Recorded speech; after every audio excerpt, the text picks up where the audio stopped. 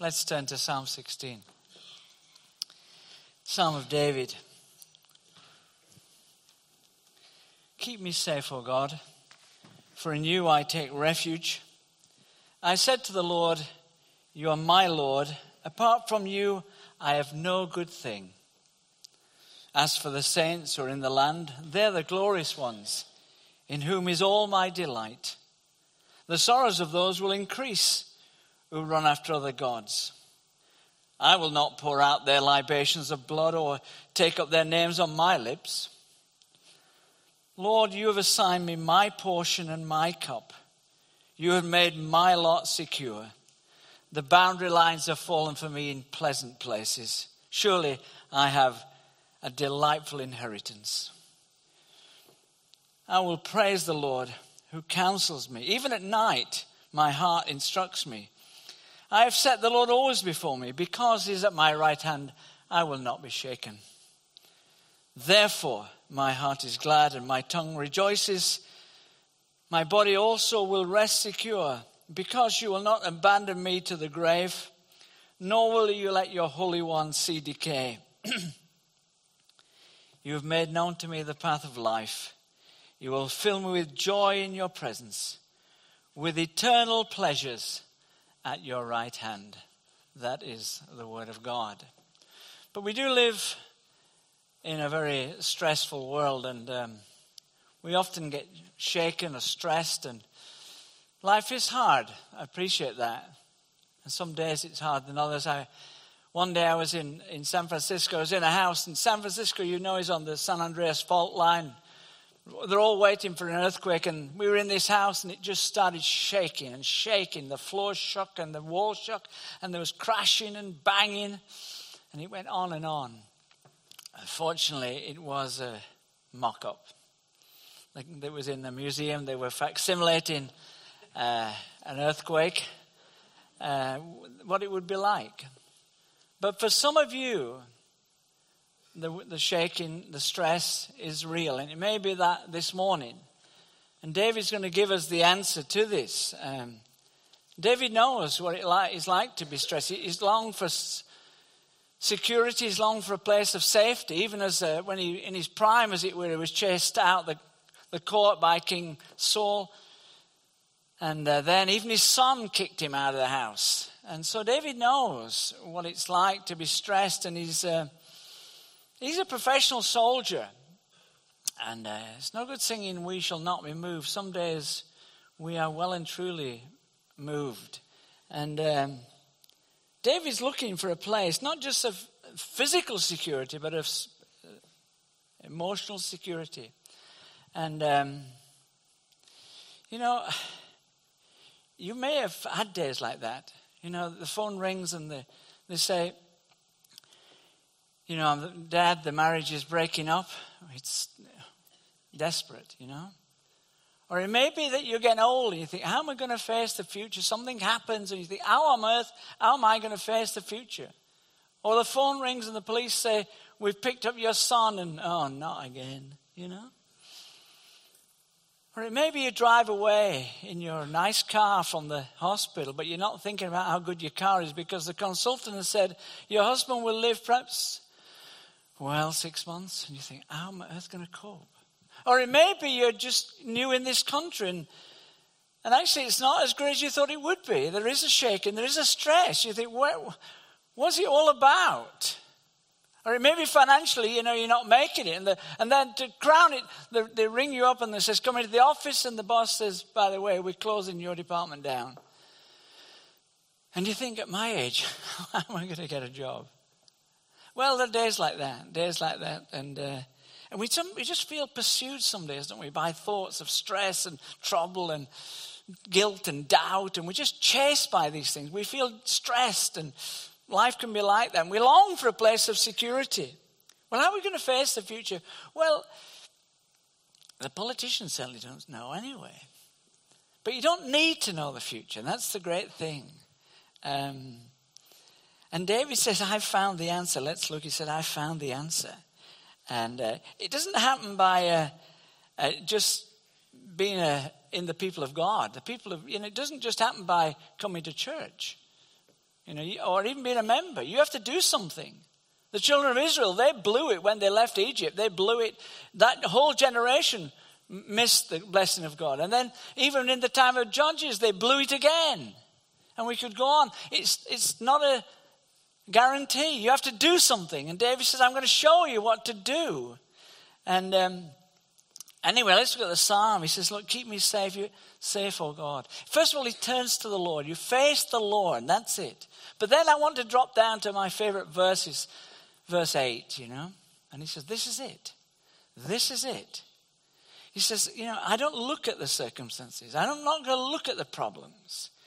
He says, I have set the Lord always before me. That's the secret, he says.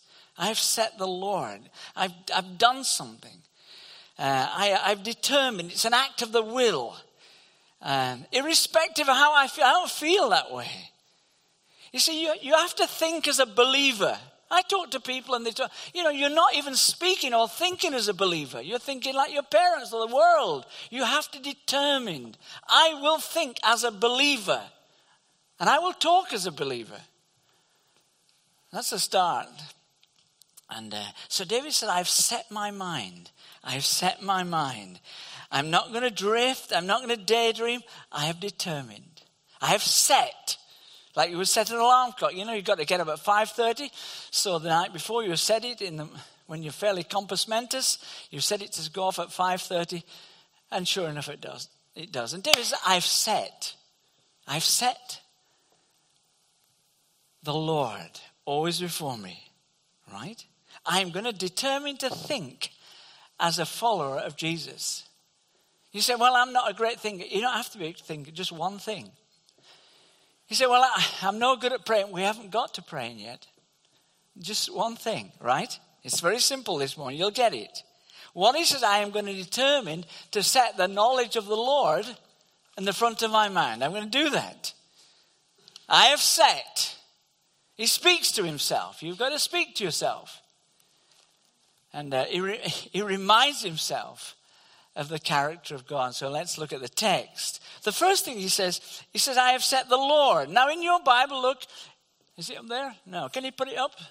Text. Now you notice it's capitalized. When it's capitalized in your Bible, it means Yahweh. It's a name. It's not a title, it's his name. He reminds us that this is God. His very name promises, I will be with you. I will never leave you. I am your God. I'm your covenant God. That's how it starts. I set the Lord. He reminds himself that, right? God has made a promise. He's keep it. And he says, look, keep me safe, oh God. The name God there is El, the mighty one. He reminds himself. You're the mighty one who does mighty things. Now then, let's quickly, I know it will be quickly. It is 5 things he says about, because what's God like? What is God like? It's not some vague thing. David, first of all, he says, he is my hiding place. Look, he says, keep me safe, O God, for in you I take refuge. You're my shelter. You're my hiding place. That's where I take refuge.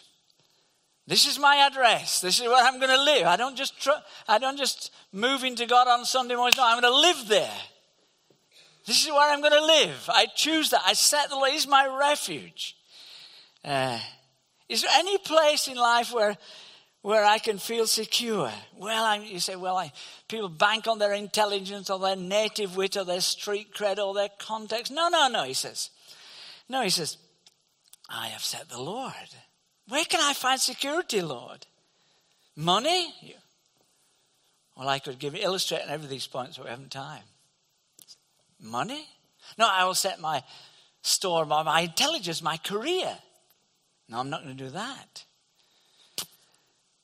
My family, my marriage, that's where my security is. No, I'm not going to go that way. My contacts, I'm not going to do that. No.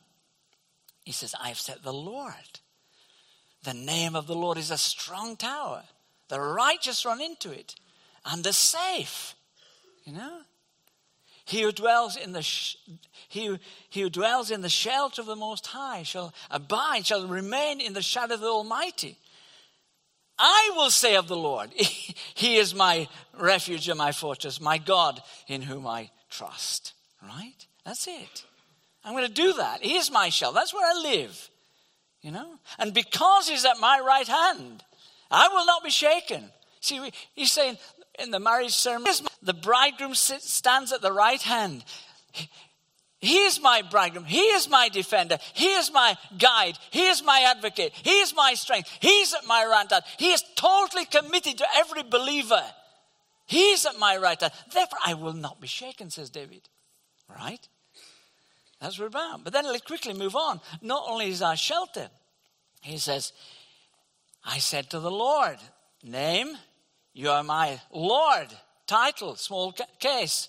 Adonai. He is like president, prime minister. He is my Lord. He is my king. He is my sovereign. He is my Lord. That's how you get security. It's not just an intellectual thing. This is the totality of his being. Each day I wake up and say, you are my Lord. I will obey you. Right? He is El Shaddai, the mighty one. Right? He is my Lord. He's creator of 100 billion galaxies. Even all the people, Isaiah says, all the people on the earth are like a drop out of a bucket. He brings the ruler, he says, he brings princes to naught and makes the rulers of this world as nothing. Every ruler in this world will be dead in 50 years. They come to nothing. He brings them to nothing. But notice what he says. Notice what he says. He says, you are my Lord. My Lord. My Lord. That's it. You see, we live in a society that's desperate to find its identity. Who am I? Who am I? Well, David says, I'll tell you who I am. I am the Lord's. That's who I am. I'm his child. His chosen one of his sheep. See, David doesn't go into all this modern nonsense about achieving your dream. No, you don't get anything by doing that. Well, we won't debate that this morning. No, sir. David says that's not what it's about. My identity is I belong to the Lord. That's who I am. You right? David, do you have a bucket list? No, I don't have a bucket list. See the pyramids, climb Mount Hermon. No. I have one thing. I will do the will of God. But you must have a dream. You climb every mountain, forge every dream, follow every rainbow till you meet your dream, all that stuff. When you get to the end of that dream, it'll still never fulfill you, my friends. Because you're not wired as human beings that way. You can only be satisfied by the living God. And the wonderful gospel is this. You don't have to achieve your identity. The gospel is this. As Tim Keller said, it is given. Your identity is given, not achieved. You don't have to make it, You don't have to, when I get to the top of the tree in my career, people will think of me. I'll have an identity then. And when I make it in sport, I'll have identity. I tell you, when I'm dressed really snazzily, that's me. That's my identity. No, it won't satisfy you. Sorry. It won't do it. It won't do it. No, I think the answer is romantic love. If I fall in love, then somebody will give me an identity. I'll feel great. I just need to fall in love. We live in a stupid culture that believes that stuff. No. The great answer is get married. Get married, my friends, and all your security problems are resolved, right?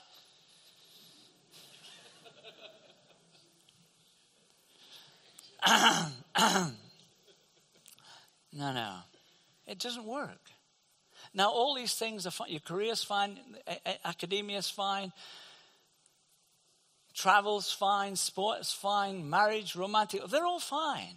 But they can never satisfy you, my friends. They can never give you the identity you long for. And they won't give you what they want. Because they can't do it. And you'll find your deepest desires are not met. You climb to the top of the ladder and you'll realize, as someone said, the ladder's leaning against the wrong wall. That's it, isn't it? No, your identity is given. The Lord, He is my Lord. David, you are my son. You're loved. You're accepted. You're precious. You're mine. That's the gospel. That's the great thing, he says. And you're my Lord.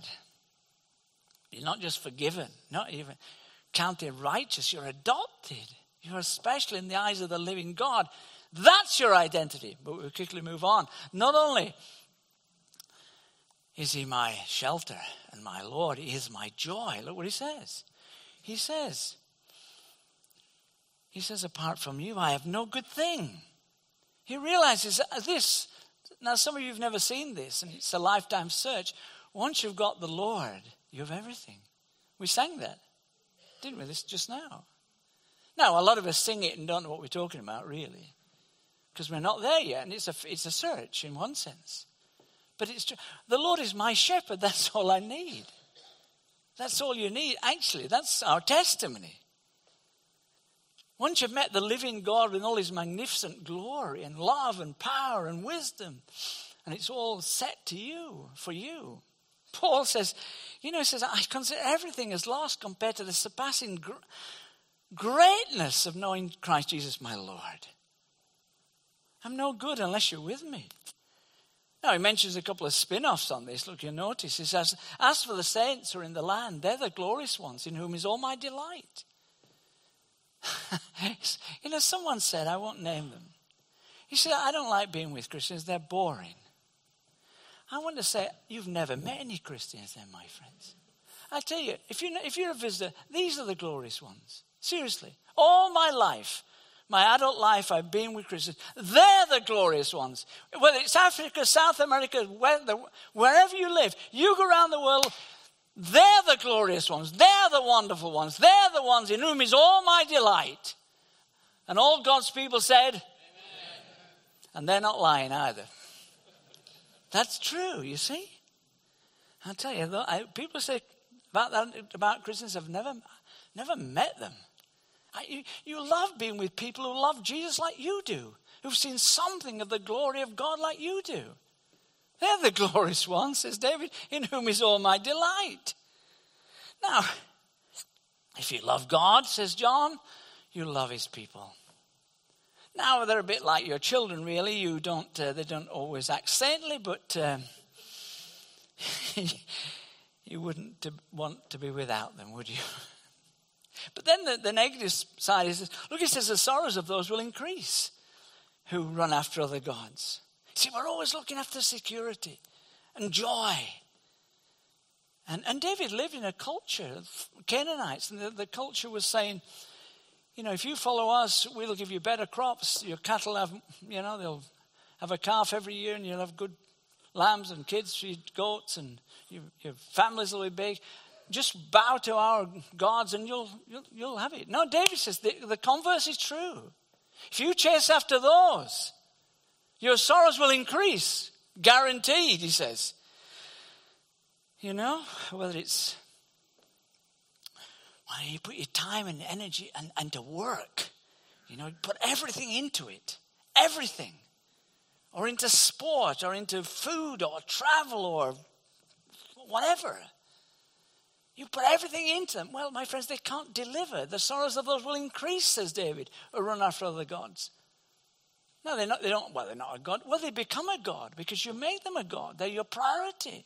A priority is that which you give time, effort, and money for.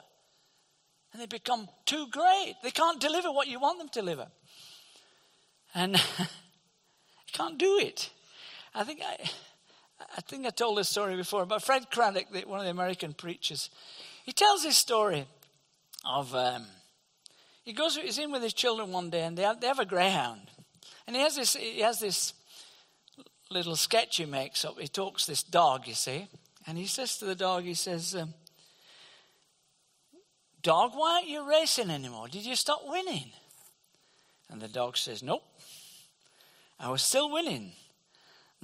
That's not why I'm racing anymore. Oh, he says, Fred Craddock says,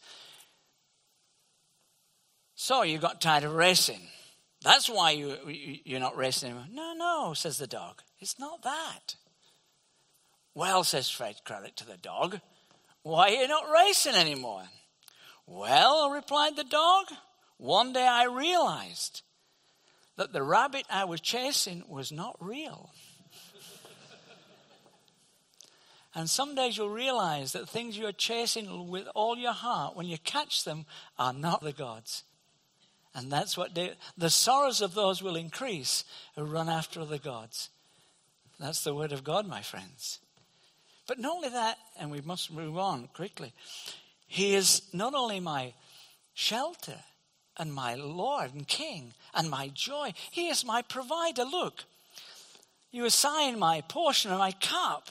You have made my lot secure. The boundary lines have fallen for me in pleasant places. Surely I have a delightful inheritance. Let me tell you this, my friends. When you become a Christian, you don't need to win the lottery. You've won the lottery. Amen? That's it. There's nothing better than following Jesus Christ. There's nothing better. You don't need to watch the balls drop on us, whatever, Saturday night. You don't need to bother that rubbish. You don't have to do that. You belong to the Lord. You're one with him. Because you're in his hands. You say, I don't have much. My friends, you may not have much material stuff, but if you've got the Lord, you have everything. Right? You don't need a lot of material stuff. It just collects dust, right? And other things. No. David says, I've banked my lot on you. He is my lot. He is my portion. He is my desire. That's all I need. One of my great heroes, Hudson Taylor, one of the pioneer missionaries in China, he said, before I became a father, I believed that God would never leave me. He says, when I became a father, I believed that God could never leave me. That's right. He's in charge of me. He is my Father. The lines have fallen for me in pleasant places. Surely I have a delightful inheritance. Now, I haven't time to unpack all these. Let me just give you another heading. He says, he is my counselor. I praise the Lord who counsels me. Even at night, my heart instructs me. You see, well, I've come this morning, I'm confused, I'm tired, I'm in the dark. Where can I find help? I'm shaking, but God is our counselor. Well, I can't see God. It's rather like, the children at night, they scream, they cry at night, and Father goes there. He doesn't need to put the light on. He just needs to speak a word of comfort. And that's what it. And David says, that's what God does. He comes and he speaks to me. Now, it's very simple, this. How does he speak to us? He speaks to us through his word. It's not magic. It's through the word. Now, if I had time, we could unpack this. In the sense of, Peter says, taste and see the Lord is good. He's reading the Bible at the time. It doesn't say taste and see the Bible is good. No, when the Bible is the word of God, it's good. It's like when Mary Berry, remember in that bake-off, she used to come at the end and she said, that's lovely. You could actually taste it, couldn't you? And Peter says the same, taste and see the Lord is good. And as he comes, as you wait on, even at night, and you open the word, he speaks to you. And his word and his counsel are the same thing. I haven't time to, you'll have to believe me. But, the two are together in Scripture, his word and his counsel. He's our counselors. So David says, look, I've come to the conclusion. I have set the Lord always before me. Because he's at my right hand, I will not be shaken. Now the key word is this, always, right? Always. He's always, that's the key thing, right? Right? Always? But I don't feel anything. What should I do, David? Always. I've come this morning, all the people are praising God, I feel like, desperate. Just set the Lord before you. But you say, I've done terrible things, really horrible, sinful, wicked things. And only you know. You've not told anybody else. David was a shocker. He did terrible things. He got somebody murdered. He was adulterous. He lied. He cheated. He wasn't a great father on top of all that. But he learned to find grace. I've set the Lord. And some of you this morning need to know that he's a forgiver of sins. You know, even though your sins be as red as scarlet, they shall become as white as snow. You have to do it, but you have to do it. I set the Lord. And every day we have to do it. We confess our sins. And if we confess our sins, he is faithful and just to forgive us our sins and to cleanse us from all unrighteousness. Every day I set the Lord before. Now, you may be sinless, and if so, could I meet you? Because I've never met anybody like that before. But you say, well, it's a battle, the Christian life. It is a battle. It's a real battle. We're born on a battlefield. You set the Lord. And the captain of the army never leaves the battlefield. I set the Lord. I set the Lord when temptations come. I'm tempted to look at pornographic things, books I shouldn't read, programs I shouldn't watch, films I shouldn't go to. I'm tempted at work to cheat. I could just be an economic accountancy and nobody will know. Nobody knows. The temptation's there. And I'm tempted to gossip. I'm tempted to have tittle-tattle. What do you do? David says, I set the Lord always before me. I set the Lord before me. I feel a temptation coming. Now, I say we could go on, couldn't we, But I can't cope. I just can't cope with life. It's really hard. I'm on my own. I can't cope. What do you reckon? David says, I'll tell you what to do. Guess what? I have set the Lord always before me. That's why I do it. When I feel on my own, I just say, Lord, you're with me. And in the midst of spiritual battle, I set the Lord. Monday morning, it's Monday tomorrow, isn't it? Usually is. After Sunday, I set the Lord before me. First thing, at night, I set the Lord. Thank you, Lord. Thank you for all your goodness. But there's one thing, and I promise to stop, don't worry. There's one thing, the real issue that David, even as a professional soldier, faces. I have to say it, I know you're expecting, it is the B word. No, it's not Brexit. It is burial. That's the real B word that David's worried about, The prophet Nathan says, David, you're going to die and you're going to rot. And David says, is that all there is? Is this life all there is? And then I'm going to go to Sheol, and then what? Will I face God? What shall I do? What shall I do? I'm going to die, my friends. I'll either finish up at the crematorium or in a grave. I'm going to die. I'm going to rot. Is that it? Will I stand before God because I've broken his law? How will I stand? Is that all there is? Donald Tusk, we've got to quote Donald Tusk, the chairman of the European Commission, said that famous sentence. I wonder what special place there is in hell. Well, I wonder what it looks like for those who promise Brexit without a sketch plan of how to carry it out safely. Well, I don't know about his politics. I think his theology is deplorable. I hate it when people trifle with serious things. But there is a principle that he establishes which is very valid. When you approach something incredibly big, you have to have an exit policy. You have an exit strategy. Give the guys credit for that. Whether he's right or wrong, you can debate later. David has the same. He has this exit strategy. He's not going to. He's going to face death. But the great thing, he has this clear prophecy, doesn't he?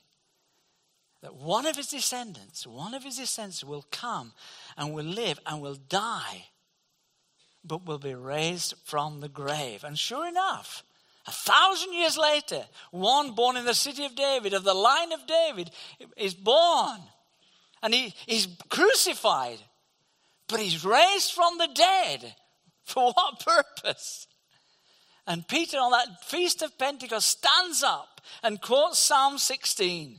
And he says, because you will not abandon me to the grave, nor will you let your Holy One see decay. You have made known to me the path of life. You will fill me with joy in your presence. And Peter says, it's all to do with Jesus. He's fulfilled it all. You see, if you read 1 Peter, Peter says, the prophets, including David, searched intensely and with greatest care, trying to find out the time and the circumstances which the Son of Man, which the Spirit of Christ was pointing when he predicted the suffering of Christ and the glories of Christ that would follow. It was revealed to them that they was not serving themselves but you. All he's saying is all this Old Testament stuff is all for you, my friends. It's all for you. These prophets didn't even know, actually. David, when he gets this last few verses, didn't even know how it would work out. Peter says, we know. Jesus come and has died and has been raised. And so will everyone who trusts him.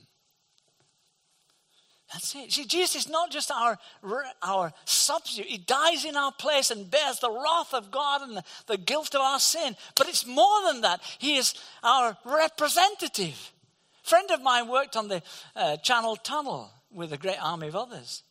And when it was finished, the tunnel wasn't just for him and the people who work us. No, it's for all the people who would pay their money and drive their car on the shuttle train. So Jesus' death, says Peter, it wasn't just, and resurrection wasn't just for him. It was for you, he says. He has defeated death, the death of death.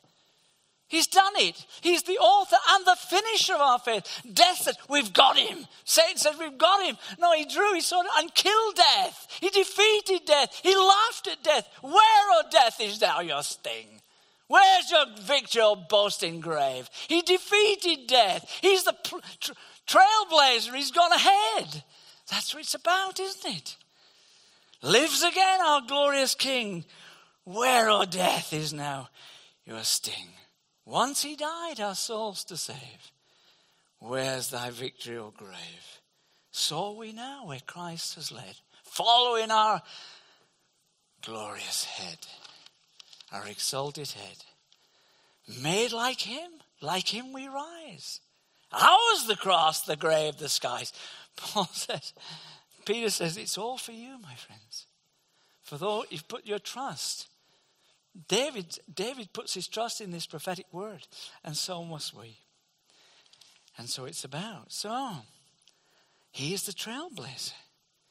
What you have to do is to put your faith in him and in his word.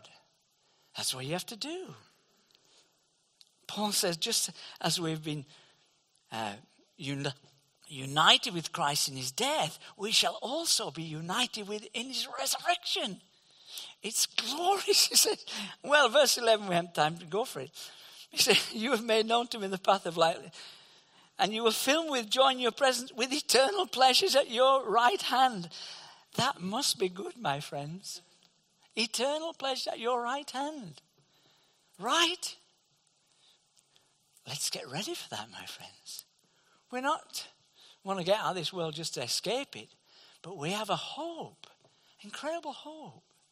And that's what it's about. So, David, we've got a busy week. What do you think we should do, David? What do you think we should do? David, what would you do? What would you do? David says, I'll tell you what I would do. I have set the Lord always before me. Because he's at my right hand, I shall not be shaken. Did you hear that? Let me say it again. I have set the Lord always before me. Because he's at my right hand, I shall not be shaken. You have to make Jesus Lord for that. He has to become your hiding place, your Lord, your joy, your provider, your counselor. Just put your trust, and then you will not be shaken. And all the people of God said, Amen.